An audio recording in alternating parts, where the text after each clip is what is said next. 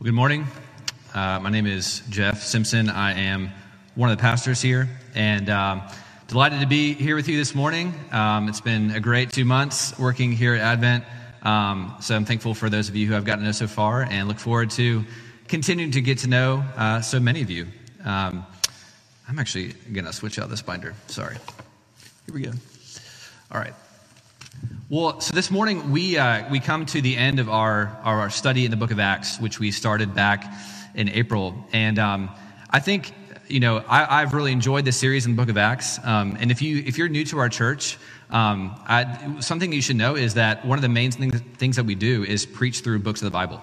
And that's because we have a really high view of Scripture. We believe that our main diet on Sunday mornings as we gather together in worship should be walking through books of the Bible. And so I've really enjoyed this series in the book of Acts, and I'm honored and excited to be able to close it out in Acts chapter 28. So as we do that, let me just recap where we've been. So last week, Tommy talked about Paul's trial before the Roman governor Festus. And Paul was in Caesarea, and he was arrested. He was innocent. And because he didn't think he was going to get a fair trial, he actually appealed to Rome because he was a Roman citizen. And so what that meant is that he actually had to travel to Rome to await trial.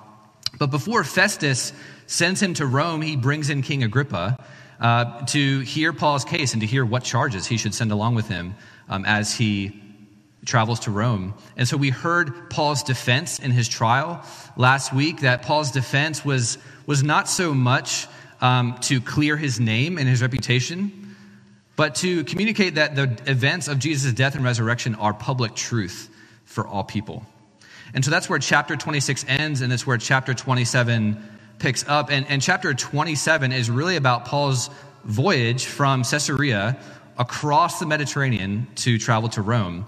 And so he starts traveling on a boat with about 275 other people. They start sailing across the Mediterranean, and on the way, they hit a huge storm. And the huge storm causes their ship to start to break up, and they realize they have no other option, that they're not going to be able to make it to Rome because this storm has caused their ship to run aground. And so they start throwing cargo off the ship, and eventually their ship runs aground in the island of Malta, and it's there that they have to stay for a while before they can find another ship, before they can start and continue the journey back to Rome. And so that's where we actually pick it up in chapter 28. And in many ways, this chapter is really a capstone to the book of Acts. We don't actually see a lot of new themes or new ideas here in Acts 28. What we actually see is a summary. What we actually see is the continuation of a lot of themes that we have seen all throughout the book of Acts. So I think it provides a kind of capstone to the mission of the early church in Acts and our mission as a church today. In this chapter, we see Paul both demonstrating the deeds of the kingdom of God and also proclaiming the words of the kingdom of God. And I think that there's a temptation in any church to emphasize one of those things at the expense of the other. There's a temptation to emphasize word ministry at the expense of deed ministry. There's a temptation to emphasize proclamation or demonstration, one or the other. And there are all sorts of reasons why individuals or churches might be tempted to do this. But what I want us to see this morning is that when it comes to the mission of the church, when it comes to our mission, that both of these things are inseparable: demonstration and proclamation. And this is true not just because it sounds great on a church vision statement or website, but it's true because of the very nature of the kingdom.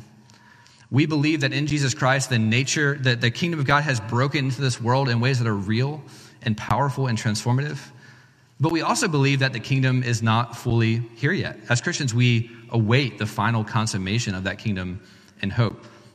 And one of the ways that theologians across the ages have learned to describe that tension is that the kingdom is already, but not yet. It's already, but not yet. It's here, but not fully.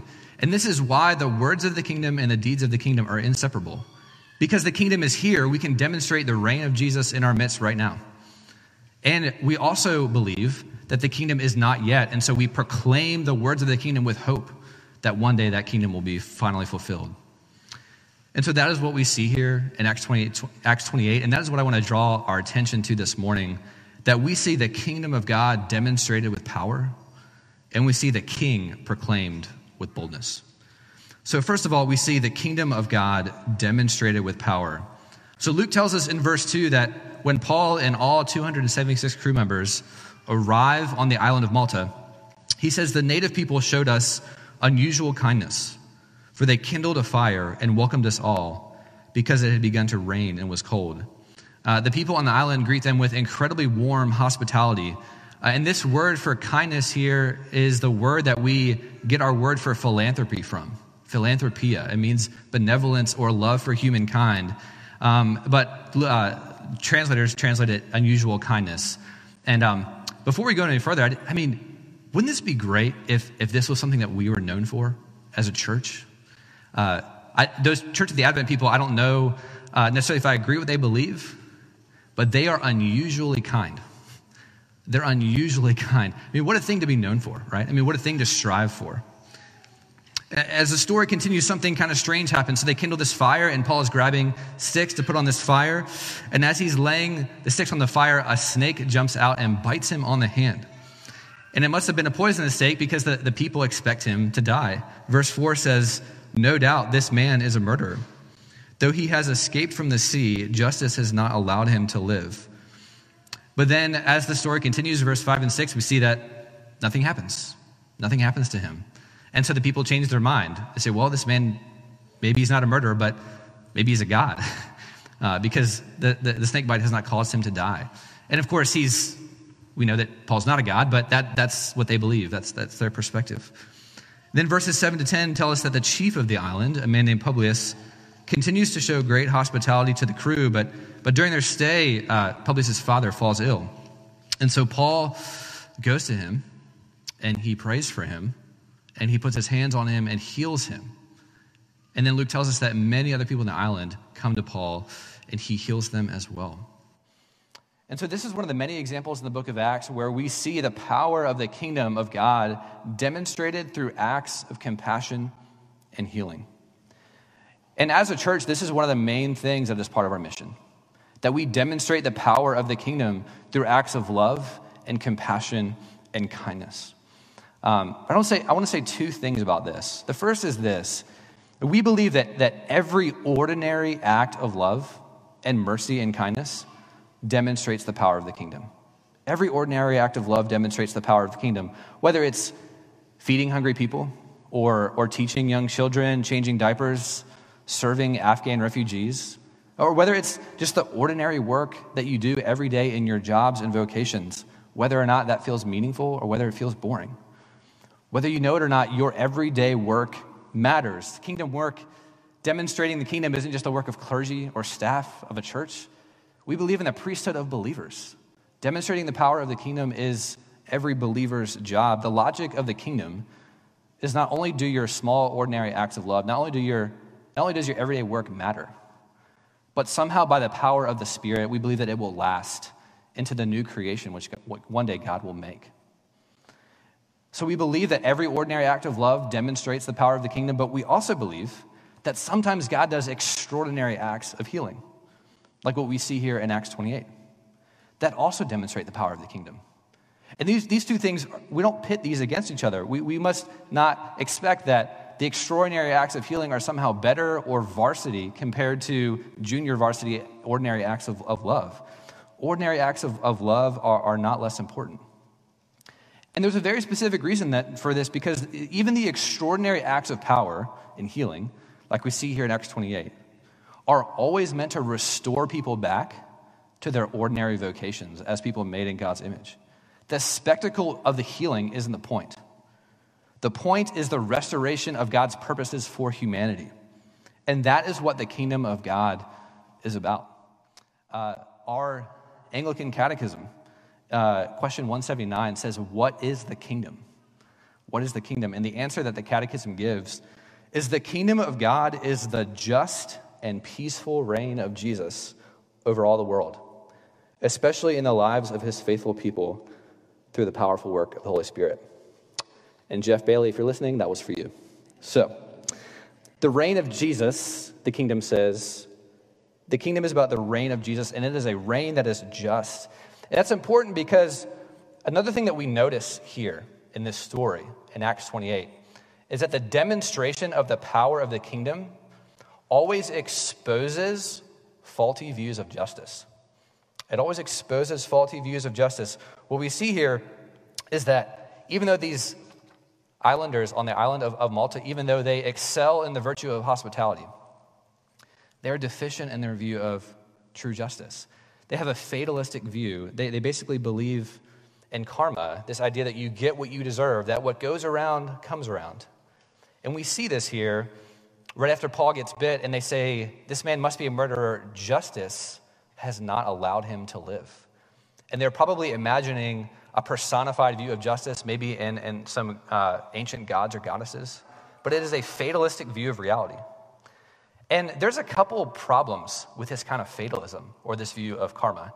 And the first is that a fatalistic view or a karmic view of justice can't account for unjust suffering. In a fatalistic mindset, if you're suffering, you deserved it. You probably deserved it from a past life or sins that you've committed in this life. But all of us know, right? All of us know that suffering, there's a lot of suffering in the world that is unjust. There's a lot of innocent people who suffer all the time. And so a fatalistic view of justice can't account for this unjust suffering. But the second thing that it can't account for is God's grace. It can't account for God's grace. And in one sense that they were right about Paul, that he was a murderer. In his past life, he was a murderer. He oversaw the execution of Christians. But they weren't right about Paul's God. They didn't know that Paul's God was both a God of justice and a God of grace. How can God be both? How can God be both a God of justice and a God of grace? And the answer is that because Jesus, and God in the flesh, took on the justice that you and I deserved on the cross. It's through the cross of Jesus that we see the justice of God and the grace of God meet. Psalm 85 says that righteousness and mercy kiss one another. In Jesus Christ, we see the justice of God and the grace of God kiss one another. And the kingdom of God is present in Paul's life, not because he deserved it, but because he has experienced his grace. And the kingdom is present in your life if you have experienced the grace of God. I think one of the questions for us this morning is, do we pray like that is true? Like, do we pray like the kingdom of God is here in power, that God wants to demonstrate the kingdom through us? Do we pray as if the power of the kingdom is accessible to us by faith? Do we pray like that? Through prayer and through ordinary acts of love and compassion and sometimes extraordinary acts of healing, the power of God is present in the church to demonstrate that in Jesus Christ, the kingdom of God is breaking through even now, even through us.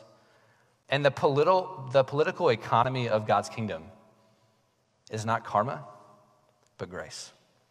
So first, we see the kingdom of God demonstrated with power, and secondly, we see the king proclaimed with boldness. We see the king proclaimed with boldness. Matthew Paris is a journalist for the British newspaper The Times, and in 2008, he traveled to his home country of Malawi to report on some British charities that were working there. And when he returned, he wrote about his time there. And I think the title of his article is very telling. The title of his article is, "As an Atheist, I truly believe Africa needs God." And here's what he says in his article. He says, "The trip to Malawi inspired me, renewing my flagging faith in development charities. But traveling in Malawi refreshed another belief too, one I've been trying to banish all my life, but an observation I've been unable to avoid since my African childhood. It confounds my ideological beliefs, stubbornly refuses to fit my worldview, and has embarrassed my growing belief that there is no God. Now a confirmed atheist, I've become convinced of the enormous contribution that Christian evangelism makes in Africa, sharply distinct from the work of secular NGOs, government projects, and international aid efforts. These alone will not do. Education and training alone will not do. In Africa, Christianity changes people's hearts. It brings a spiritual transformation. The rebirth is real. The change is good. I used to avoid this truth by applauding, as you can, the practical work of mission churches in Africa. It's a pity, I would say, that salvation is part of the package, but Christians black and white working in Africa do heal the sick, do teach people to read and write, and only the severest kind of secularists could see a mission hospital or school and say the world would be better without it. I would allow that if faith was needed to motivate missionaries to help, then fine. But what counted was the help, not the faith. But this doesn't fit the facts. Faith does more than support the missionary. It is also transferred to his flock. This is the effect that matters so immensely and which I cannot help observing. As a convinced atheist, Matthew Paris was confronted with an inconvenient truth: that Jesus changes people, and the change that he brings is real and it is powerful. And that is why Paul's ministry not only involves the demonstration of the kingdom in deed, but the proclamation of the king in word. Verses 11 through 16 chronicle the rest of the journey from Malta to Rome, after they find a seaworthy ship that can take them the rest of the way. And when Paul gets there, he continues to remain under house arrest with the Roman guard. And then in verses 17 through 22, Paul calls the local Jewish leaders together and asks to speak with them. And he tells a story of how he got to Rome, of though how he was innocent, that he was put on trial in Jerusalem, and because he didn't think he was going to get a fair trial, he appeals to Caesar and as a Roman citizen. And they respond and they say, "We haven't heard of you. We don't know anything about you, but we'd be happy to hear from you." And so Paul gathers them together, and this is where we pick it up in verse 23. Luke says that when they had appointed a day for him, they came to him in his lodging in greater numbers. From morning till evening, he expounded to them, testifying to the kingdom of God, and trying to convince them about Jesus from both the law of Moses and from the prophets. Now, Luke here doesn't give us a direct quoted sermon from Paul, but instead what he does is he tells us that the content of Paul's message was that he testified to the kingdom and tried to convince them from the law and the prophets about Jesus. And I actually want to spend a couple minutes teasing this out for a second, because we actually see this wording come up again and again throughout the book of Acts. What does it mean that Paul is teaching about the kingdom and trying to convince them about Jesus from the law and the prophets? What is he doing there? Like, what is the connection between the kingdom and the law and the prophets? The connection is that Jesus is the king that the entire Old Testament points towards and foreshadows. The law and the prophets was a way of saying the entire Old Testament. So Jesus is the king that the entire Old Testament foreshadows, but he is a king that no one in Paul's audience could have imagined, that not one of us could have imagined. Jesus is the hero of every story that Moses tells. He's the true and better Adam, who truly bore God's image and who passed the test in the garden, a much tougher garden, and whose one act of righteousness brings salvation to all. He's the true and better Abraham, who kept God's covenant and through whom all the nations are blessed.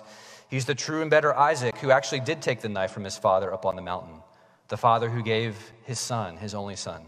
He's the true and better Joseph, who suffered unjustly at the hands of his brothers, but whose suffering brought hope and redemption to his people. Jesus is the hero of every story that Moses tells. He also obeys the law that Moses reveals. He fully embodies the love of God and neighbor that the law requires. He's the sacrificial lamb and the great high priest, the one whose sacrifice brings full and final atonement for sins. He's the one who takes the curse of the law so that you and I might receive the blessing of the law. Jesus is the singer of every psalm, the poet and the sage of all wisdom literature. He's the God of tears who laments with his people. He is the asker of and the answer to the question, "How long, O Lord?" He is the prophet who both speaks truth to God's people and who fulfills all the promises the prophets make. He is the king who will come to deliver his people. He's the judge who will set all things right in justice. He is the new temple who will come to dwell on earth. He is the groom who will marry his bride, the church. This is what it means for Paul to proclaim the kingdom and to proclaim Jesus from the law and the prophets. It means that all of the Old Testament anticipates, longs for, foreshadows, hopes for, promises, is fulfilled in him. And this is why demonstrating the kingdom with deeds is necessary, but by itself is insufficient for Christian mission. We must also proclaim the king of the kingdom. our acts of love and compassion are not enough for people to fully experience the kingdom of God. They must know about the Savior King, who they are made for, and who longs for them and who has rescued them in love. 2 Corinthians 4:5 says, we do not preach ourselves, but we preach Jesus as Lord. That is what it means to bear witness to the kingdom. And so how does Paul's audience respond to this message? How do they respond? We pick it up in verse 24. And some were convinced by what he said, but others disbelieved. And disagreeing among themselves, they departed after Paul had made one statement. The Holy Spirit was right in saying to your fathers through Isaiah the prophet, go to this people and say, you will indeed hear but never understand, and you will indeed see but never perceive. For this people's heart has grown dull, and with their eyes they can barely hear, and with their eyes they have closed. With their ears they can barely hear, and with their eyes they have closed, lest they should see with their eyes and hear with their ears, and understand with their heart and turn, and I would heal them. Therefore let it be known to you that the salvation of God has been sent to the Gentiles, and they will listen. This is a common pattern in Paul's ministry. He goes and he preaches the gospel. Some are convinced, others disbelieve. There's a mixed response. And Paul quotes to them from Isaiah the prophet to diagnose their core problem. It wasn't a lack of intelligence. It wasn't a lack of education. It wasn't a lack of Bible knowledge. It was hearts that were hardened by sin. It was the inability to spiritually hear and see. And this should be a reminder to us that faithfulness in proclaiming the kingdom and faithfulness in proclaiming the king doesn't always result in changing people's minds and hearts. Paul and even Jesus himself experienced that some hearts were too hard, some eyes were too blind, some ears were too deaf. And as we seek to share the gospel with others, we should not only pray for boldness and for courage ourselves, we should pray for soft hearts. We should pray for open ears. We should pray for open eyes. Because it's through the Holy Spirit and him softening hearts that anyone can believe. Ephesians 2 says that the ability to believe, even the ability to believe in the gospel, is a gift itself from God. And so despite the hardness of heart and the unbelief of Paul's audience, despite all that, the book of Acts ends on a high note. It ends on a really encouraging note.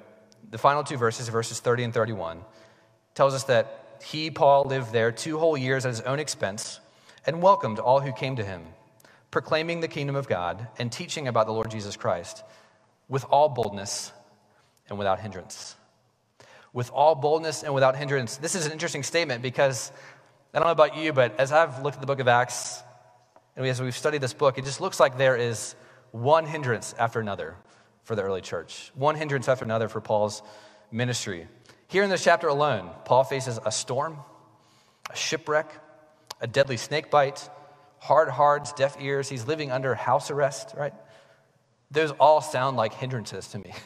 Those all sound like obstacles. But Luke says, without hindrance and with all boldness. I think this is an incredible way to end the book of Acts. That if we look back to Acts chapter 1 and we remember this moment in Acts chapter 1 where it's after Jesus' resurrection and it's before his ascension and the disciples are gathered around him in Jerusalem. The gospel has yet to spread around the Mediterranean. There's no church in Ephesus. There's no church in Corinth. There's no church in Thessalonica or Athens.